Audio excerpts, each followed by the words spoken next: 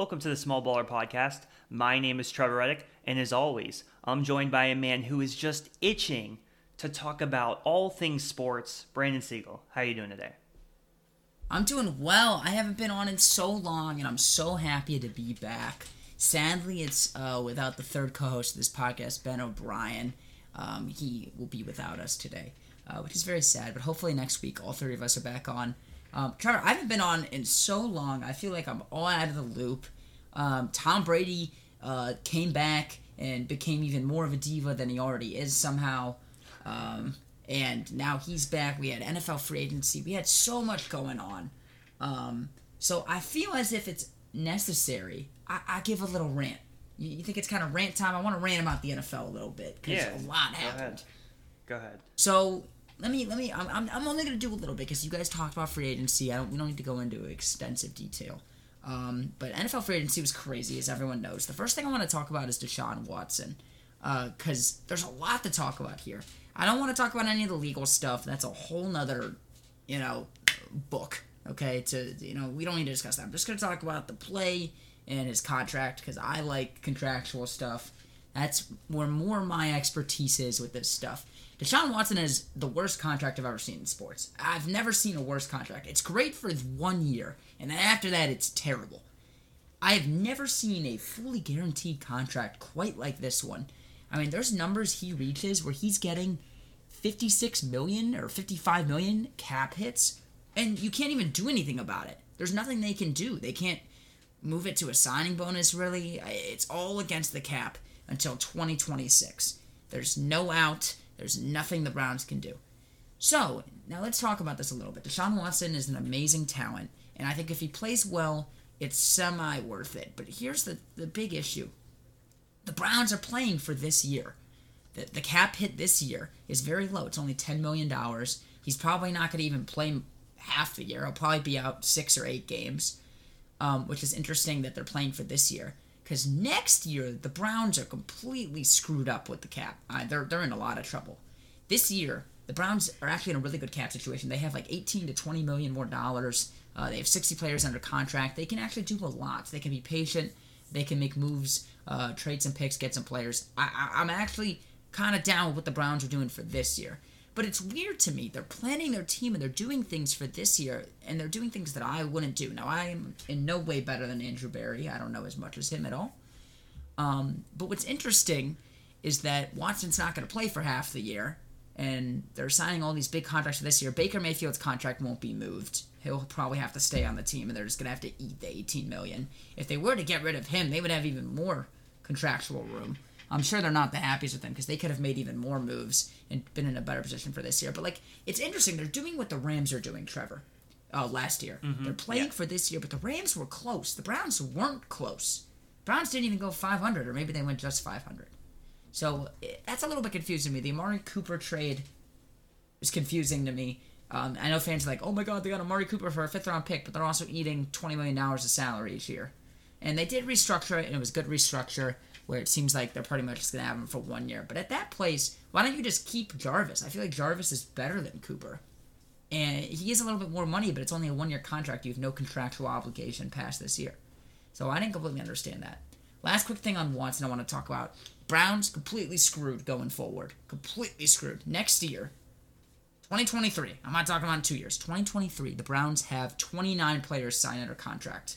Those 29 players account for $212 million of cap allocation, according to Spot Track, excuse me. So, I don't know where they're signing 25, 30 more players with literally negative cap room, but they're going to have to figure out something to do, and they got a lot of shoes to fill. It doesn't seem like Denzel Ward will be back on this team anymore. I doubt Clowney is going to sign again this year. They're going to have a hole at D end. Then the following year, in 2024, the Browns have 181 total cap allocated for 19 players. They need to sign 40 players for $30 million. That's crazy. That's nuts. No tight ends under contract that year. They have almost no linebackers under contract. They have almost no secondary players under contract that year. Their offensive line is down to only 2 players. So they are in a lot of trouble. And we can keep on going on. 2025, they have only 8 players under contract for $131 million. They literally need to sign 50 players for $70 million in contract room. And then the last year, it's pretty much just Myles Garrett and Deshaun Watson signed for $90 million in total. So the Browns have a lot to go through. Last thing I want to talk about with free agency, let's get off the Browns. I just want to call out one deal that I absolutely love. Teron Armstrong to the Miami Dolphins. The Dolphins, I think, made some very solid moves. Tyreek Hill was an interesting get. I would never trade for a receiver. That's another conversation. The contractual obligations to Teron Armstrong, I absolutely love. This year, it's only a $4 million hit. I think they'll restructure it again and get some of that back for sure. Next year, it's a big hit, $20 million and $16 million against the cap. But after 3 years, it's an out. He's 33 years old. They're definitely going to opt out of that. They're not going to keep him past that. It's too old for a starting left tackle. But they get literally the best tackle in the game for 3 years for relatively good numbers. That final year is a $17 million cap hit, $20 mil for the top year, which is next year. I really like this deal. And they can cut him after that and have huge cap savings. Honestly, they can have cap savings in that year 3 if they really wanted to, too. So, really great deal for the Dolphins. I'm excited to see how they play this year. It's definitely going to be a more competitive division for the Bills. Yeah, I think rant over, Trevor. Anything you'd like to add to NFL? I know you guys already talked about it, so there's not much more to talk about. Yeah, so I mean, obviously a ton of teams in the AFC made a lot of moves to put themselves in better positions. I mean, with the Browns, I mean, obviously you look at the cap stuff a lot. I don't look at it nearly as much, but I certainly do agree with what you said.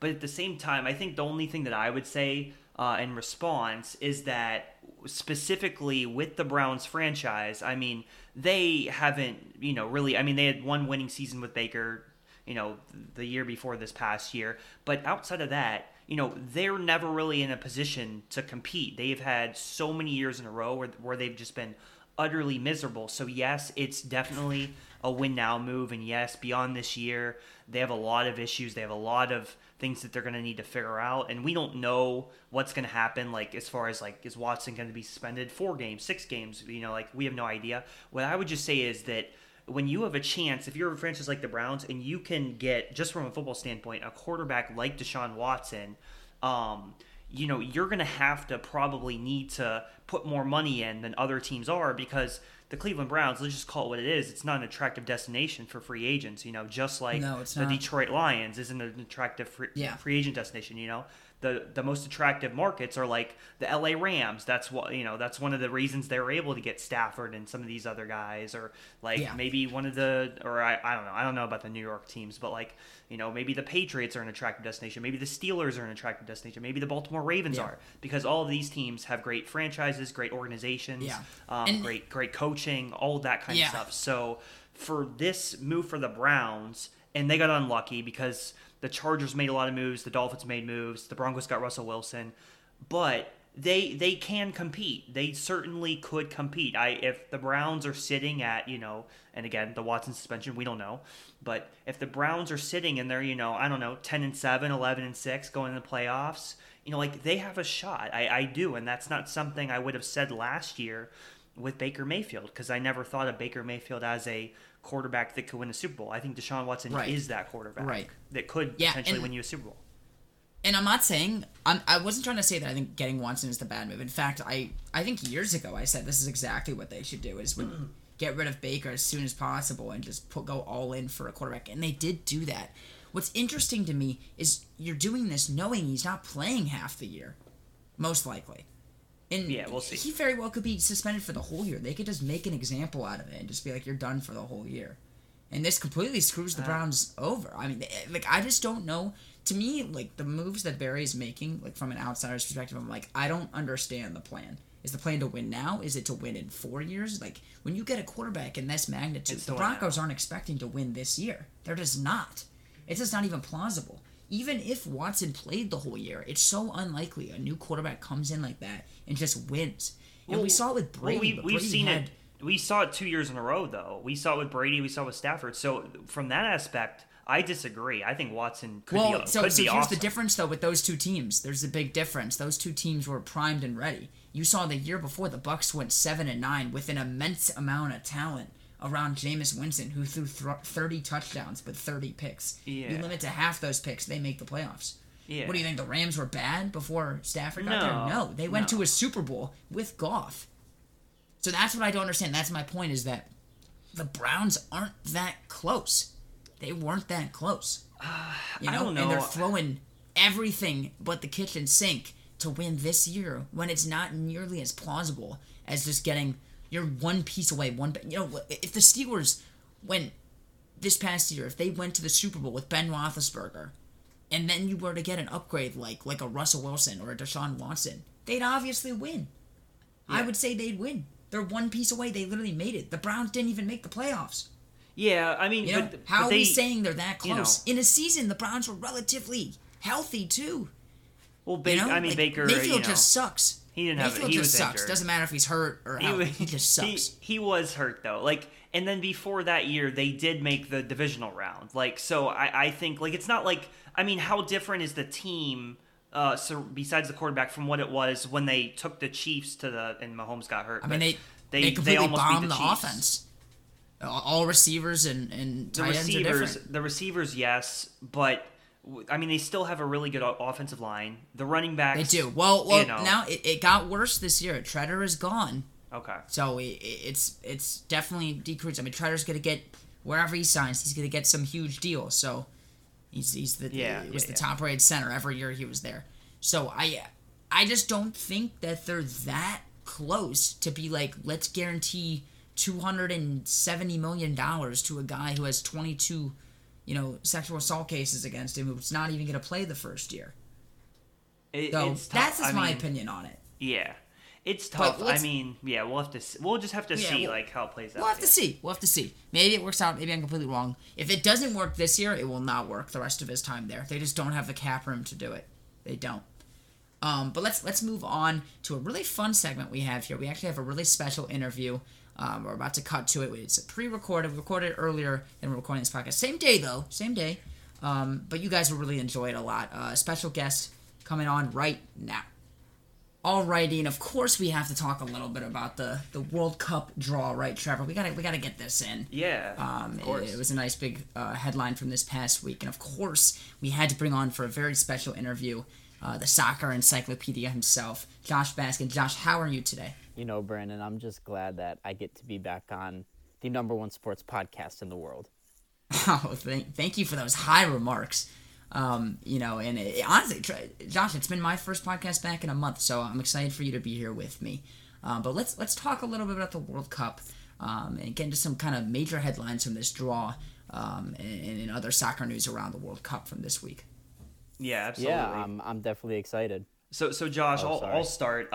What I wanted to say is, obviously, we have the World Cup draw. We see the list of the groups. It's very interesting to me because, unfortunately, I haven't been following as much. So, one of the main reasons we have you here is to not only educate the audience, but also educate me and Brandon, because I haven't been following as much as I would like to. So I wanted to start out, regarding, kind of the storylines. What are some of the biggest storylines from this World Cup that you want to talk about today? Yeah, I mean, the first one, and in my opinion, the most obvious, is what I told you before the pod. This is Messi and Ronaldo's arguably last World Cup.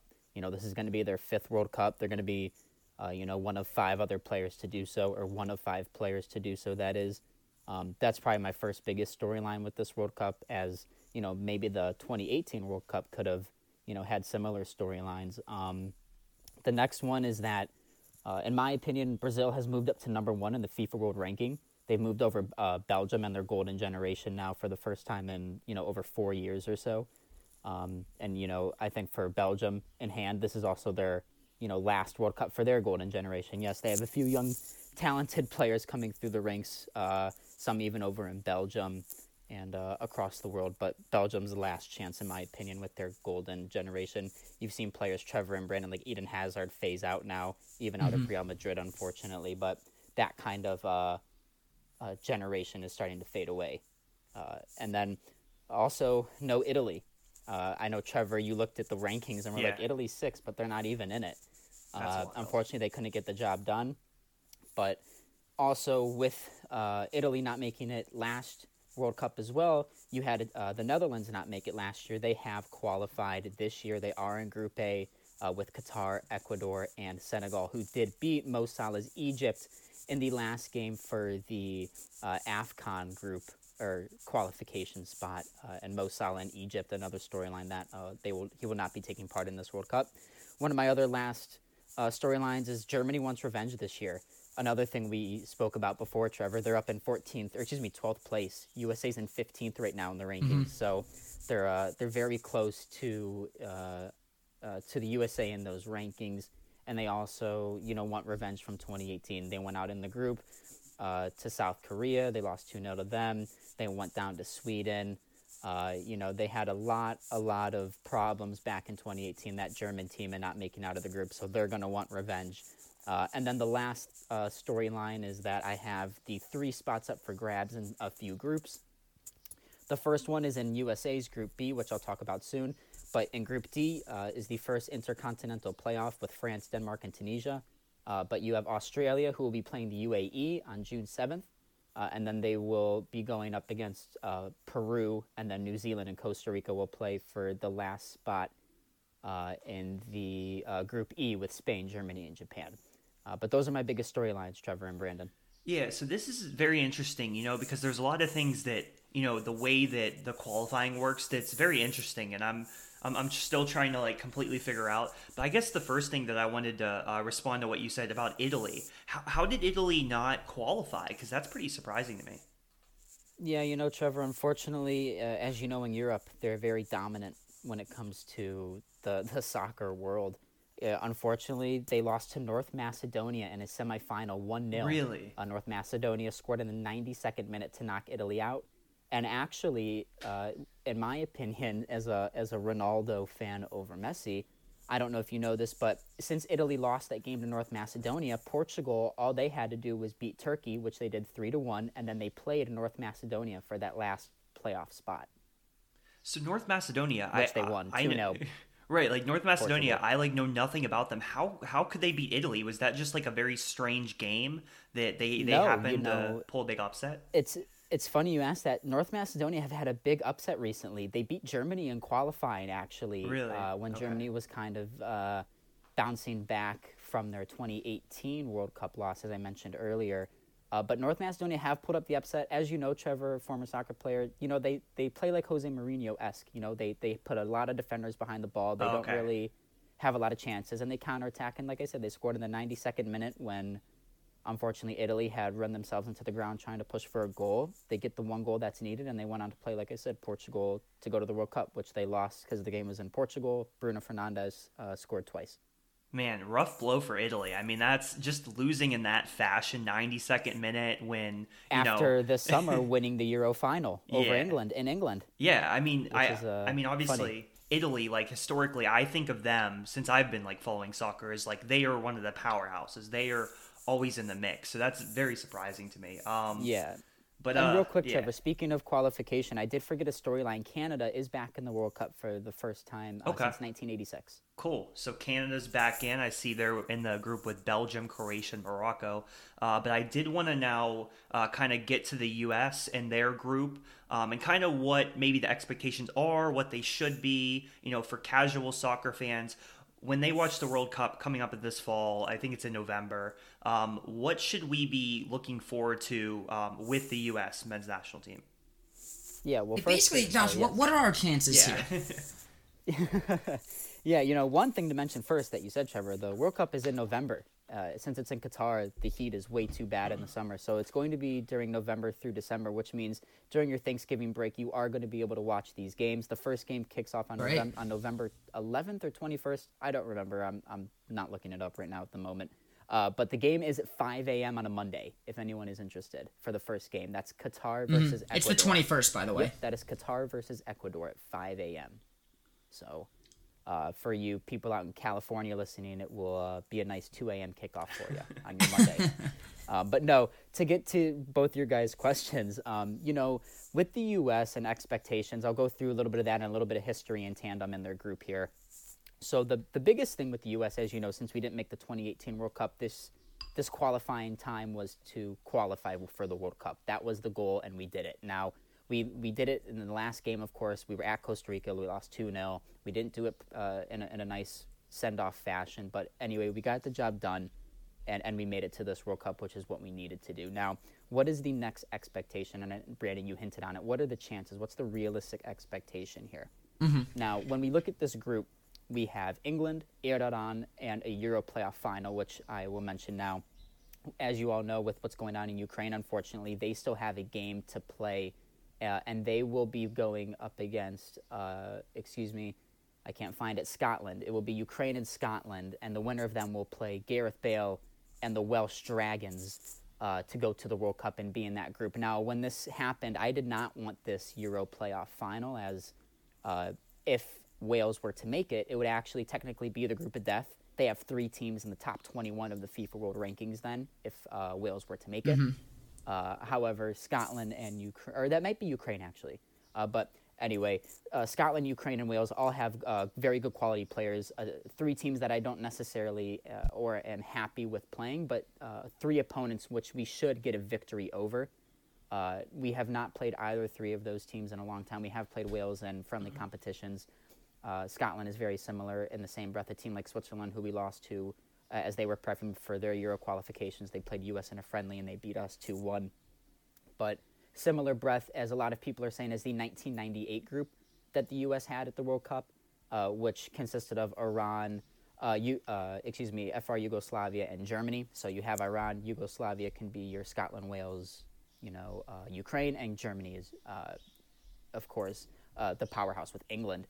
Now, we have experience with, like I said, Iran in the 1998 World Cup.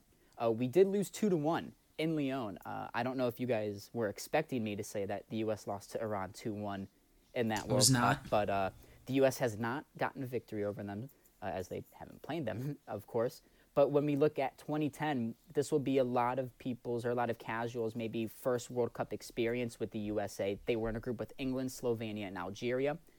The first game of the group, the USA did play England. Steven Gerrard opened the goal scoring in the 8th minute or 4th minute, I believe, off Emil Heskey assist. But that game is most remembered for the England goalie, Robert Green, trying to save Clint Dempsey's shot from outside the box. He let it bobble through his hands, and it gave the U.S. a point. With that point, the USA finished in first in that group over England. They went on to play Ghana, which they lost 2-1 in. But with, like I said, prior history and experience, we have played with England. This is a very anticipated game. If we don't win this game, which should be a winnable game in my opinion, out of all the Pot A teams, the strongest European teams in my opinion, this is our best matchup. I didn't want to play Argentina, not European teams, but I didn't want to play Argentina, Portugal, France, Belgium, Brazil. I'm happy with England, as the next best could have been Group A with Qatar. And then the last team, like I mentioned, I already mentioned Scotland, Ukraine, and Wales. But yeah, realistic expectations, guys. We should be finishing first in this group. We've done it before with England in here, and England are really and England have proved that they are a better team, obviously. But like I said, with prior experience, the USA has a young, rejuvenated team. Some people to look out for in this World Cup. Obviously, Christian Pulisic from Chelsea. It will be a very fun time to see him go up against his English teammates over at Chelsea. You'll definitely see the likes of Mason Mount and Reece James, at least from that England side, in my opinion. Maybe some others thrown in there, like a Tammy Abraham from Roma, who did play with Chelsea. But with the U.S., you have a lot of depth in this team now. You have a very strong, solid 11, mostly consisting of European talents. You have our right back, Serginho Dest, who's half Dutch, chose USA, plays for and starts for right back at Barcelona, came from the Ajax over in Netherlands. You have a player, Weston McKennie, who a lot of people know about from Juventus. Pulisic I mentioned, but my favorite player and the one to look out for is number 8 or 11, depending, Gio Reyna. He's a 19-year-old from Borussia Dortmund, the same club Pulisic came from. However, in my opinion, ever since Gio Reyna has been there since 17, he's been at a higher stage, or at least a higher progression than Pulisic was during his time there, starting back in 2014 and going on the way through 2017 before Chelsea picked him up. So those are my realistic expectations. If they don't finish first, they definitely have to finish second. If they do not make it to the round of 16, this is not good. Yeah. This will not be good for the U.S. This is the chance to bring a lot of new fans that didn't get to see the USA in the World Cup in 2018 here now. This is also going to be a big momentum and boost for the World Cup in 2026, which the USA, Canada, and Mexico are hosting. So even though it will be a free qualification, you do not want to lose that spark and that drive and momentum for another 4 years if a U.S. team does not perform well. Okay, interesting. Yeah, interesting. So that's kind of surprising. All right, Trevor. Yeah. Trevor, anything else you kind of want to ask to wrap up Team USA's little run here in the World Cup? Yeah, talk? so last quick thing. I was just looking at the odds. It looks like Brazil is, I guess, the betting favorite. Then you have following France, England, Spain, and Argentina. So if you were to give, like, you know, maybe a best bet, maybe a team that has lower odds that you think could have an outside chance to win the World Cup, who do you think that would be? So I'll kind of do like a mini prediction / a mini dark horse team or two to look out for here. So Brazil, obviously being number one, rejuvenated, they are going to be a big odds-on favorite. However, like I mentioned before, there's two players on this planet that have gone up against each other in the primes of their careers and will go down as the number 1 and 2 players in history. You should put a future on at least Portugal or Argentina. I told you before the pod, one of them's got to win it this year. This might be their last World Cup, possibly. I know people said it in 2018. But if one of them wants to be certified, as I mentioned with that Jordan and James conversation, which I know a lot of people do and don't like to have, if you're going to put them in that same conversation and category, one of them's got to take the biggest prize in football. And then in football, with like who, like Pele, and who else would you consider, like, as far as like the GOATs of soccer? Yeah, or the Mount Rushmore is Ronaldo, Messi, Maradona, and Pele. But Okay. you also have your categories of Johan Cruyffs, and you also have, you know, your defender shouts like your Maldinis and your Beckenbauer old school players. But I don't even know if you guys have any idea of any of them. Beckenbauer, yeah. But anyway, some dark horse teams that I personally like and that do perform somewhat decently. You know, this is maybe Croatia's last shot with that Luka Modric-driven midfield. You know, they did make it to the final in 2018. They do have that experience now. 2014, they didn't play too great. They were in a group with Brazil at home, but which did also have Mexico and Cameroon. So it was a group of life there, but like I said, the Netherlands are back. They're a team you might want to look out for, even though they are a top 9 nation. They haven't been in that playoff or World Cup final for a long time now, or long time, 4 years. And then a super dark horse. I love Senegal out of the African region. Okay. With Sadio Mane, there are a lot of other players I really like that I can name, but you guys would have zero clue who they are. Right. But I'm not going to do that. And if you're a casual, you know, I think this is a redemption also maybe for a team like Spain. You know, they won it in 2010. They had a poor performance really in 18. And 14, they also kind of played crap. So a team like Spain, who are maybe flying under the radar, is another big team in that Netherlands category that might surprise a few fans. But, of course, you know, your Portugal, your France, your Argentina, and your Brazil. You've got your big dogs, but like I said, Senegal probably is my true dark horse. Very interesting. All right, well, Josh, thank you as always for coming on and talking to us. You know, with the soccer encyclopedia, as we call you. We would love if you would stay for our randomly ranked segment, Josh. Of course. I think you Real enjoy quick, this one. I want to give a bold prediction. Okay. I want to give my top score prediction at this World Cup, actually, if you don't mind. Get it on record. There is a kid in Group H that plays for Uruguay, Darwin Nunez. He's a 23-year-old from Benfica. Uruguay will get out of that group and finish second with Portugal. Ghana and Korea are gone. Watch out for that Darwin Nunez kid. He's 23. He plays for Benfica. He's torching teams right now. He's very young, but he's a dark horse for goal scorer of the tournament. Cavani and Suarez are on their way out. Uruguay need a goal scorer. Interesting. Well, I'm very excited for that. But let's get to a randomly ranked segment here. And as 3 men who love our video games, well, one not so much anymore, but definitely between me, you, and Josh, we like our video games. You know, we're big Call of Duty fans, and we thought let's just put our top 3 maps out there, top 3 Call of Duty maps.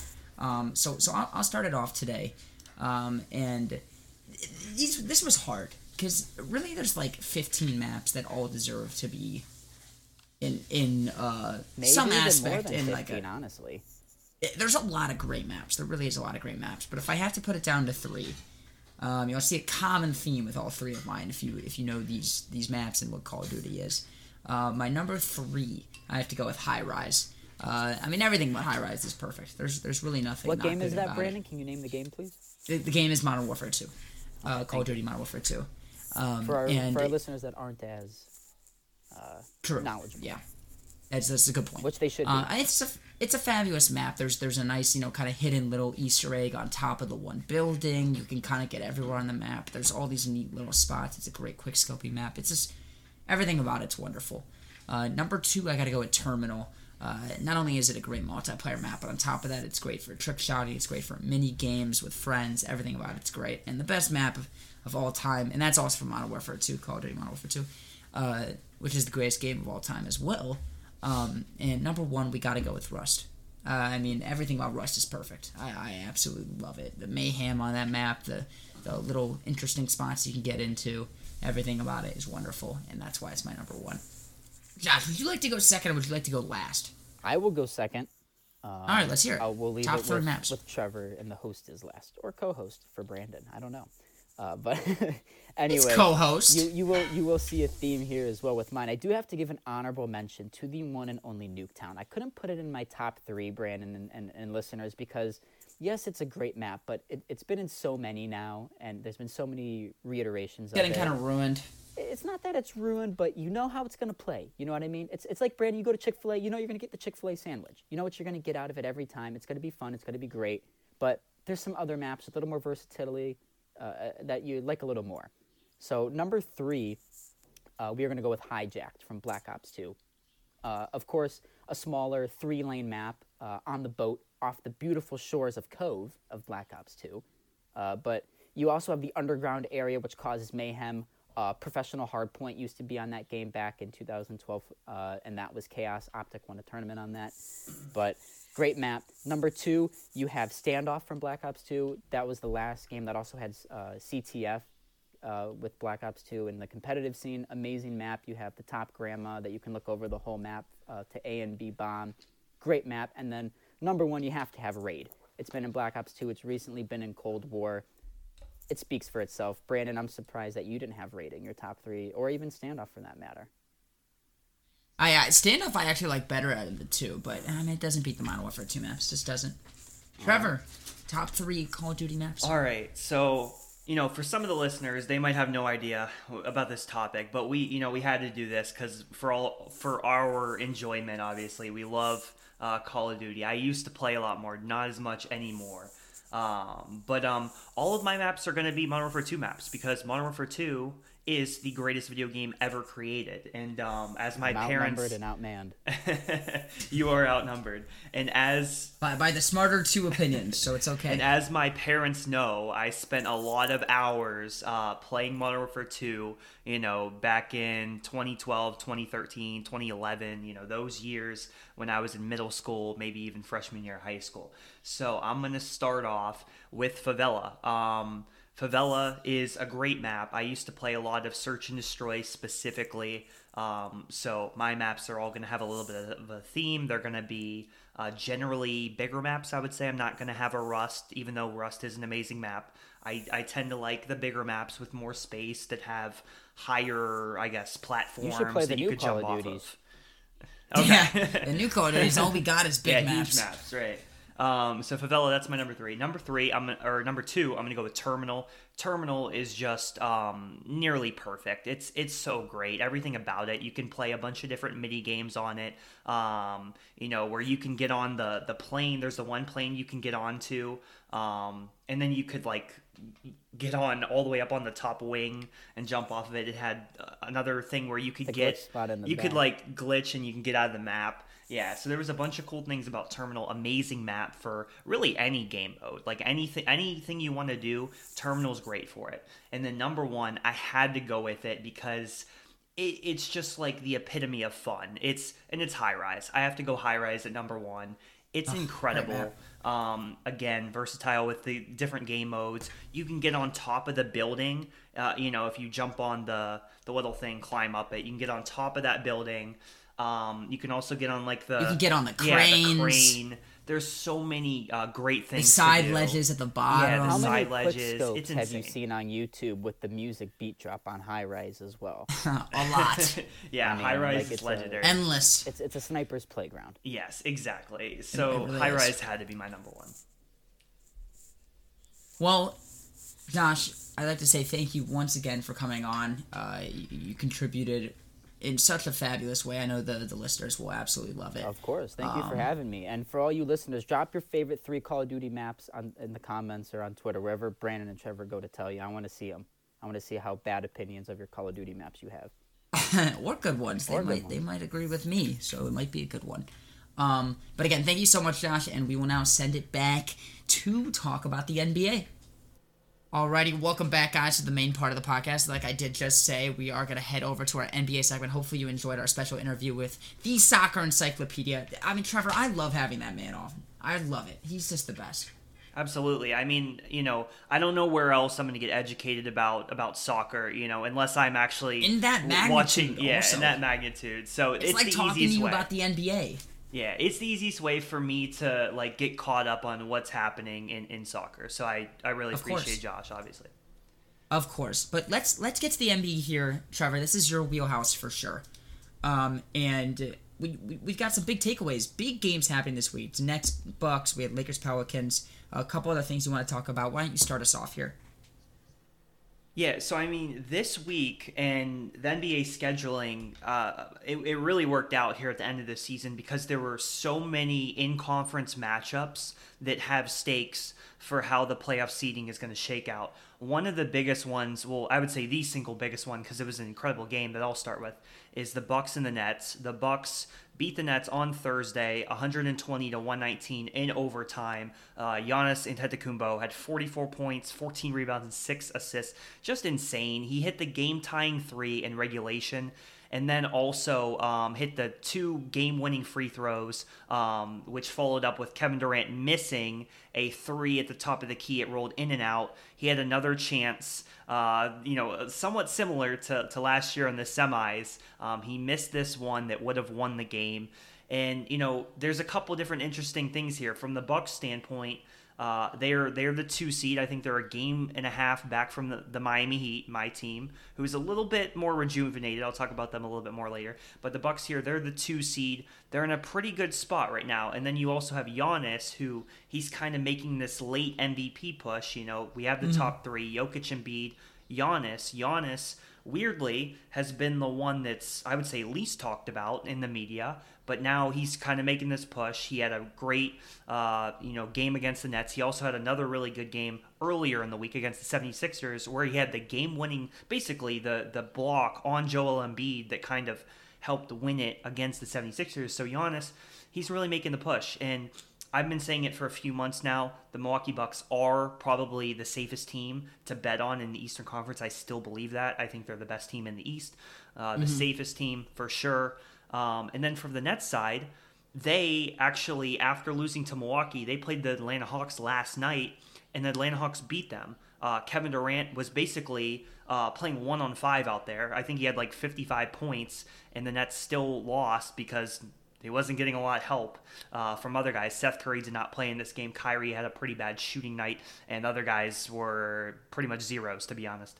So Brooklyn's in a tough spot. They are now tied with the Charlotte Hornets for that 9 spot. The Atlanta Hawks are a game ahead of them for the 8 spot. So now the Brooklyn Nets, they only have 4 games left in the season. If they are in the 9 or the 10 spot, they have to win 2 games in a row just to make the playoffs, which is pretty wild because if the Nets don't make the playoffs, I, as a Heat fan, would certainly be relieved. I think a lot of teams in the Eastern Conference would be relieved, but that's a real possibility, the fact that they might not make it. So we'll see. We're going to find out, I think, by the end of next week, kind of how it shakes out. But the Nets, they're in a tough spot. I mean, what do you think about that, Brandon? The fact that the Brooklyn Nets, as talented as they are, when they are all healthy, might not make the playoffs. It's interesting you asked me this because I actually have a slightly different perspective. It's a little bit less about the Nets, but I want to talk more about how impressive this Warriors run we had these past few years. Like, it's not easy to have these super teams. It's not. Oh, yeah. There's a lot of issues, especially when those guys go down. And I really think, like, just, like, seeing how, like, the Lakers look and how the Nets are, I mean, they're, like, 10th and 11th, right? In their respected conferences. Yeah, so the Lakers are 11th. They're a game back from the Spurs to even make the play-in. So it's the type of thing where it's like, I mean, it's ridiculous, but they, the Warriors, they did it for so long, and they're still doing it. The Warriors are still a good basketball team. Yeah. So it's crazy to see the Nets in this position. Yeah, I mean, it's certainly wild. We'll have to see how it plays out. They have some big games this week. So we will see. With the Brooklyn Nets, obviously Kevin Durant's been incredible. There's been there was a really good article I read about Kevin Durant and just like how he's kind of at peace. It's an article on The Ringer. It was a really good piece about Kevin Durant. But, we'll see what happens with them. The next story I wanted to talk about is the Clippers. The Clippers, last year, they were in the Western Conference Finals without Kawhi Leonard. They obviously had the pretty crazy run against the Jazz in the semis where they made all those three-pointers, I think, in Game 6, went on to win Game 7. And without Kawhi Leonard, they were in the Western Conference Finals. Now, the Clippers just got Paul George back. He was down with injury. They have him back. We don't know about Kawhi. It's a big question mark. Obviously, Kawhi is maybe the most unpredictable person in the entire NBA. It's hard to know what he's going to do. It's hard to know if he's going to get healthy at time. We have no idea.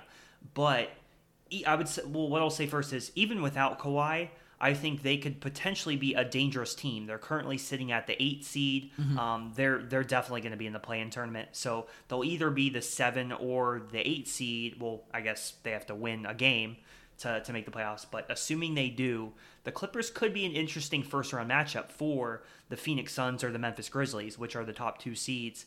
Because with Paul George, as I mentioned, they're really good. So that'll be interesting. And then if they get Kawhi back, then they might be the favorites. There's a realistic possibility where if Kawhi just out of nowhere says, "Oh, I'm ready. I'm back for Game 1 of the playoffs or Game 1 in the play-in," and then they go and they play the Memphis Grizzlies, that might be a 2-7 matchup where the Clippers are favored in that series. So yeah, we'll see what happens with that. That should be a really interesting storyline. Last thing, the Boston Celtics. Now, I was prepared to come on this podcast and say the Boston Celtics are very much contenders to win the championship. However, one of their most important players, especially for their defense, Robert Williams, their center, is out currently. He did go down with an injury. He's supposed to come back either the first or second round of the playoffs, but the Boston Celtics, they're the best defensive team in the NBA right now. They have a great point differential. It's the best point differential in the Eastern Conference, and they've been on just this incredible hot streak, really, since the new calendar year, since 2022 started. The Celtics have been on an incredible run, but without Robert Williams now, there's kind of a little bit of pushback. Are they actually a contender still? So it's going to be really interesting to see with the Celtics. They just played my Miami Heat on Wednesday. The Heat did get a very important victory over Boston, but Boston, they've kind of put a lot of pieces together. Marcus Smart, he's really taken ownership of that point guard role. And Tatum has just been incredible. Jaylen Brown's been really good. And they've been, the Derek White edition. The Celtics have been really solid. So we will see what happens with that. Again, in the Eastern Conference specifically, but in the West as well, a lot of seeding, things to come out of this upcoming week. We will see what happens because particularly in the East, it's going to be very interesting. Last quick thing, my small baller player of the week is going to be Cade Cunningham. Yes, the Pistons suck. They do. They're 22-56. However, Cade Cunningham has been putting up huge numbers lately. They just beat the Pistons, or they are the Pistons. They just beat the 76ers on Thursday. Cade Cunningham had 27 points, 6 assists, and 2 rebounds. I believe he's been averaging I think it's 23 points, 7 rebounds, and 6 assists, or something like that in the last couple months. So Cade Cunningham, he's really making a push here for Rookie of the Year. I still think he's probably third behind Mobley and Scotty Barnes, but he's making a case. So really good to see from Cade Cunningham. He just incredibly talented point guard that, is one of the upcoming stars in this league. So, Trevor, question for you about the small baller player of the week. Can a first overall pick be a small baller? Well, I mean, he's a rookie, right? So I don't know. I think if you're LeBron a rookie, was a rookie? yeah, LeBron was a rookie, but like I think if you're a rookie, I think you got to be eligible. I don't know. For me, I don't know if I were to. We need some tweets about this. I need some questions. I don't know about this. We'll see. I never. I got to question the methodology here. I've never set explicit. It parameters. seems like the rich get richer. But what should they be? What should the parameters be? Because I could Gotta be say a player you don't expect. You expect Cade Cunningham to be good. But he started off slow at the beginning of the season. So now that he's come on strong and he put together a really good week, a couple good performances against one of the best teams in the East in Philly, I was like, gotta give Cade Cunningham some love. We never talk about the Detroit Pistons on this podcast, probably rightfully so. But I was like, let's give some love to Cade. So that's what I don't know. This seems a little fishy to me. But let's move to a little bit lower level of basketball, but at the same time, just as intense. We have, of course, the Final Four, college basketball here, and we had one not great game, right, Trevor? It wasn't the greatest game of basketball we've ever seen. We had one amazing game, really fun to watch. But let's start with the not quite as fun game, Villanova versus Kansas. Kansas ended up winning 81-65. It's sad that Villanova wasn't fully healthy. I would have liked to see them. And we talk about this, Trevor. Is Villanova America's team? America's college basketball team? I mean, to me they are. To me, they're America's team. I feel like everyone likes them a little, Yeah, I mean... what do we got against it? Like, everyone likes Jay Wright. They always seem to have guys that just, work hard. Yeah, I mean... Like, my dad was telling me that the year that Arakido, he did, little pick play and they won the championship. Chris Jenkins, yeah, right? yeah. Yeah, Chris Jenkins hit the shot and Arakido hit the little, his brother's on the team this year. Yeah. Do you know who was riding the bench that year? He got some minutes, but you know who's riding the bench? No, Ryan was their starting point guard, I'm pretty sure. No, I'm asking you, do you know who was riding the bench that year? Like, he got some minutes, but he was a bench player, a role player. In 2016, you're saying? Yeah. I think Jalen... Well, because Josh Hart was, the best player, and then they had Jenkins, and I think Jalen Brunson was on the bench. Well, because then... Right? Because I think Jalen... I don't know who that's... If that's who you're talking about, but I think Jalen Brunson might have been on the bench. What if I told you that the player this year is averaging 14 points, he's shooting super efficiently, 54% from the field, 38% from three, and a vital player on one of the best teams in the league? Wait, are you talking about Colin Gillespie? No, I'm talking about Mikal Bridges. Oh. He got 15 minutes in that final game. 15 minutes. Yeah. He's an amazing role player in the NBA. Oh, yeah. Mikal Bridges, absolutely. It just seems like Villanova has these guys that people love. Oh, yeah. 100%. I mean, who Mikal doesn't Bridges... like Mikal Bridges? Colin Gillespie? Yeah. He's great players. Yeah, I mean, Mikal Bridges is, one of my favorite players in the NBA now. He's, That's why I was asking you the question. I knew you'd like the answer. He's an incredible role player that could fit on, any NBA team. Yeah, for sure. Well, dive into this game. I kind of cut you off. Yeah, no, you're good. Yeah, I had a little bit of a different experience watching this game. I wasn't at home. I wasn't completely locked in. I was at a bar watching with some friends, but it was still very fun. It was a fun game. Yes, it wasn't super close. And it was unfortunate that Justin Moore couldn't play because Justin Moore not only is very important to Villanova's offense, he's a good shooter, good scorer. He also is normally the player that guards the opposing team's best perimeter player, I should say. So he would have been the guy that was probably guarding Ochai Agbaji, a large part of the game. And Ochai Agbaji, coincidentally, had 21 points in this game. He shot 6 of 7 from 3, 6 of 8 overall. He had an incredible block late in the game. I mean, Ochai Agbaji, he's just an incredible player, and he, on the biggest stage, showed what he could do last night. I mean, he's had performances like this in the regular season. There was one game, I think, in Big 12 play that went to double overtime where he had 37 points, and he was just hitting big shot after big shot, and I was just like, man, this guy is so good. And he's been at Kansas obviously for quite a few years now. He's a very experienced veteran, but Ochai, I mean, he's he's a star, and he's gonna be in the NBA. I think he might be a lottery pick. Like what he can do on the offensive end, create shots for himself, for others. I mean, he could step right in, coming off the bench on like a decent NBA team and like, make an impact for sure. I think he's that type of player, and he can make, big defensive plays every now and then, like we saw with that one block he had late in the game. But yeah, I mean, obviously we would have liked it to be a closer game, a better game.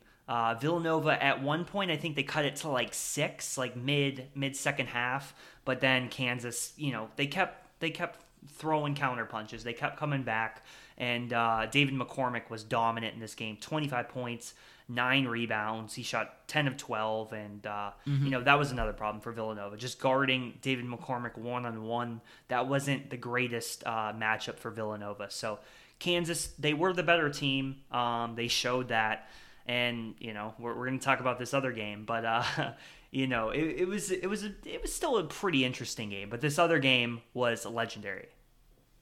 Yes, let's just get to it. This North Carolina Duke game, 81-77, North Carolina pulled this off. For the whole game, it's so interesting, Trevor. I had no investment in this game. I didn't really care who won. I didn't care. Like it didn't really matter to me. But like, I was so like not emotionally invested in this game at all. But at the same time, I was like sweating the whole game. And it's crazy because like North Carolina basically plays 5 players. They don't sub anyone. It seems like, which is crazy. This whole game was just nuts, Trevor. Just break it down for the people at home. Yeah, so I mean, everyone watched. So I mean, come on. Yeah, but everyone watched. I mean, it was going back and forth. Like there was, I think Duke's largest lead was like 7 points, but it never got beyond that. It was a pretty back and forth game throughout. Like Paolo Banchero had a pretty solid game in this one. Like he had 20 points in this one, 10 rebounds. He was really good. Like he showed why he should possibly be the number 1 pick. If not the number 1 pick, then the second or the third, definitely. He was really good. AJ Griffin had a little bit of a bad shooting night. He was 0 for 4 from 3. Not a great night for him. Not what you want necessarily. In Mark Williams, my favorite Duke player, he was good, not great. He did all right, but he only played 17 minutes, which was kind of interesting. Obviously, I think he did get in a little bit of foul trouble there. That's kind of why, which did hurt Duke a little bit. And then from the Carolina perspective, I mean, I think we have to start with Caleb Love, because Caleb Love, I mean, I was listening to Tyson Tate's podcast, and Tate Frazier, who's a huge Carolina Tar Heel fan, said that Caleb Love is the Coach K slayer. He is the slayer of Coach K's career, and he very much was. I mean, Caleb Love, he's a guy who was a 5-star prospect. He was highly regarded coming out of high school. He was supposed to be thought of as like a potential lottery pick, but obviously his season's been so up and down that he isn't really in the picture at all now. But Caleb Love had 28 points in this game, 4 rebounds. He shot 11-20 overall, and it seemed like Caleb Love was just like Armando Bacot, Brady Manick, RJ Davis, everyone get on my back. I'm just going to take every single big shot. I'm not afraid of the moment. I'm going to take every huge shot in this game that there is, and either we're going to win with me, shooting, or we're going to lose with me shooting. And Caleb Love made enough big shots. He made the one incredible shot that I think put North Carolina up with like a minute left or something like that. And it was like it was like top of the key, like a 26, 27 footer. And I remember saying, like, I was watching with my friend, I was just like, of course he takes this shot. Like, as he released, I was like, of course he's taking this. And it went in, and the whole place kind of went nuts, the restaurant I was at. And, I mean, Caleb Love, he just was incredible in this game. Armando Bacot, a little bit of a small night for him, not as great. But Caleb Love was very good. RJ Davis. 21 rebounds. Yeah, okay, he did have 21 rebounds. From a scoring perspective, it was slow, but yes, he had 21 rebounds. Armando Bacot was great. You're correct. Thanks for correcting me. But yeah, he fouled out. He only played 30. He played the fewest amount of minutes of all the stars. He had 21 rebounds. I think he tied the record or something. You can't disrespect Armando that. No, Armando was great. But I mean, just like the fact that Carolina, they go and they beat Coach K in his final game in Cameron, then they meet up in the Final Four, which has never happened. Duke, Carolina have never played in the tournament at this stage.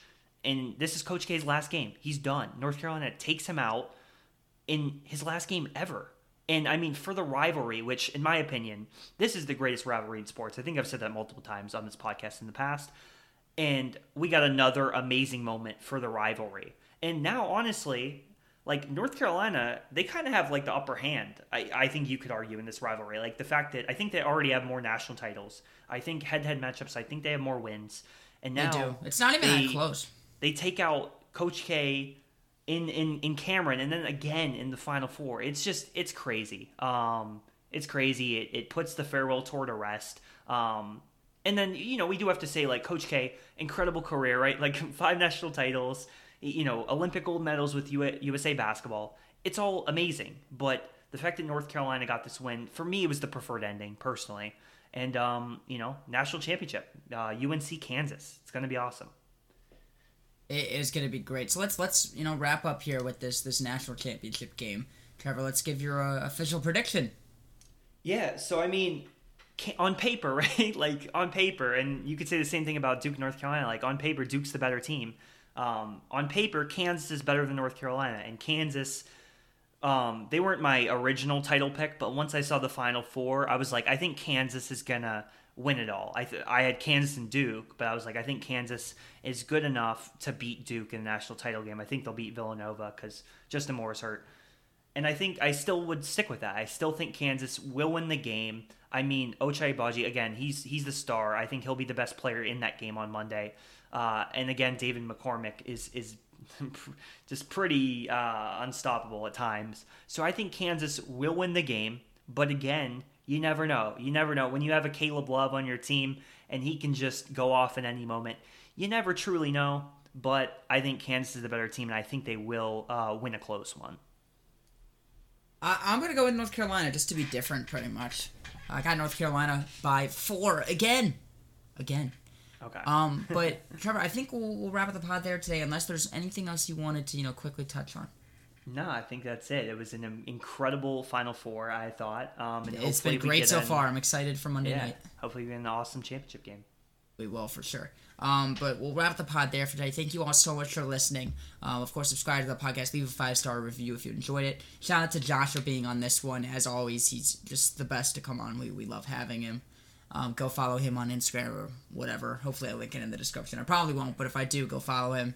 Of course, follow us on Twitter at @TheSmallBaller to keep up to date when all of our podcasts go live. With that being said, thank you all so much for listening, and we'll see you next time. Go Falcons.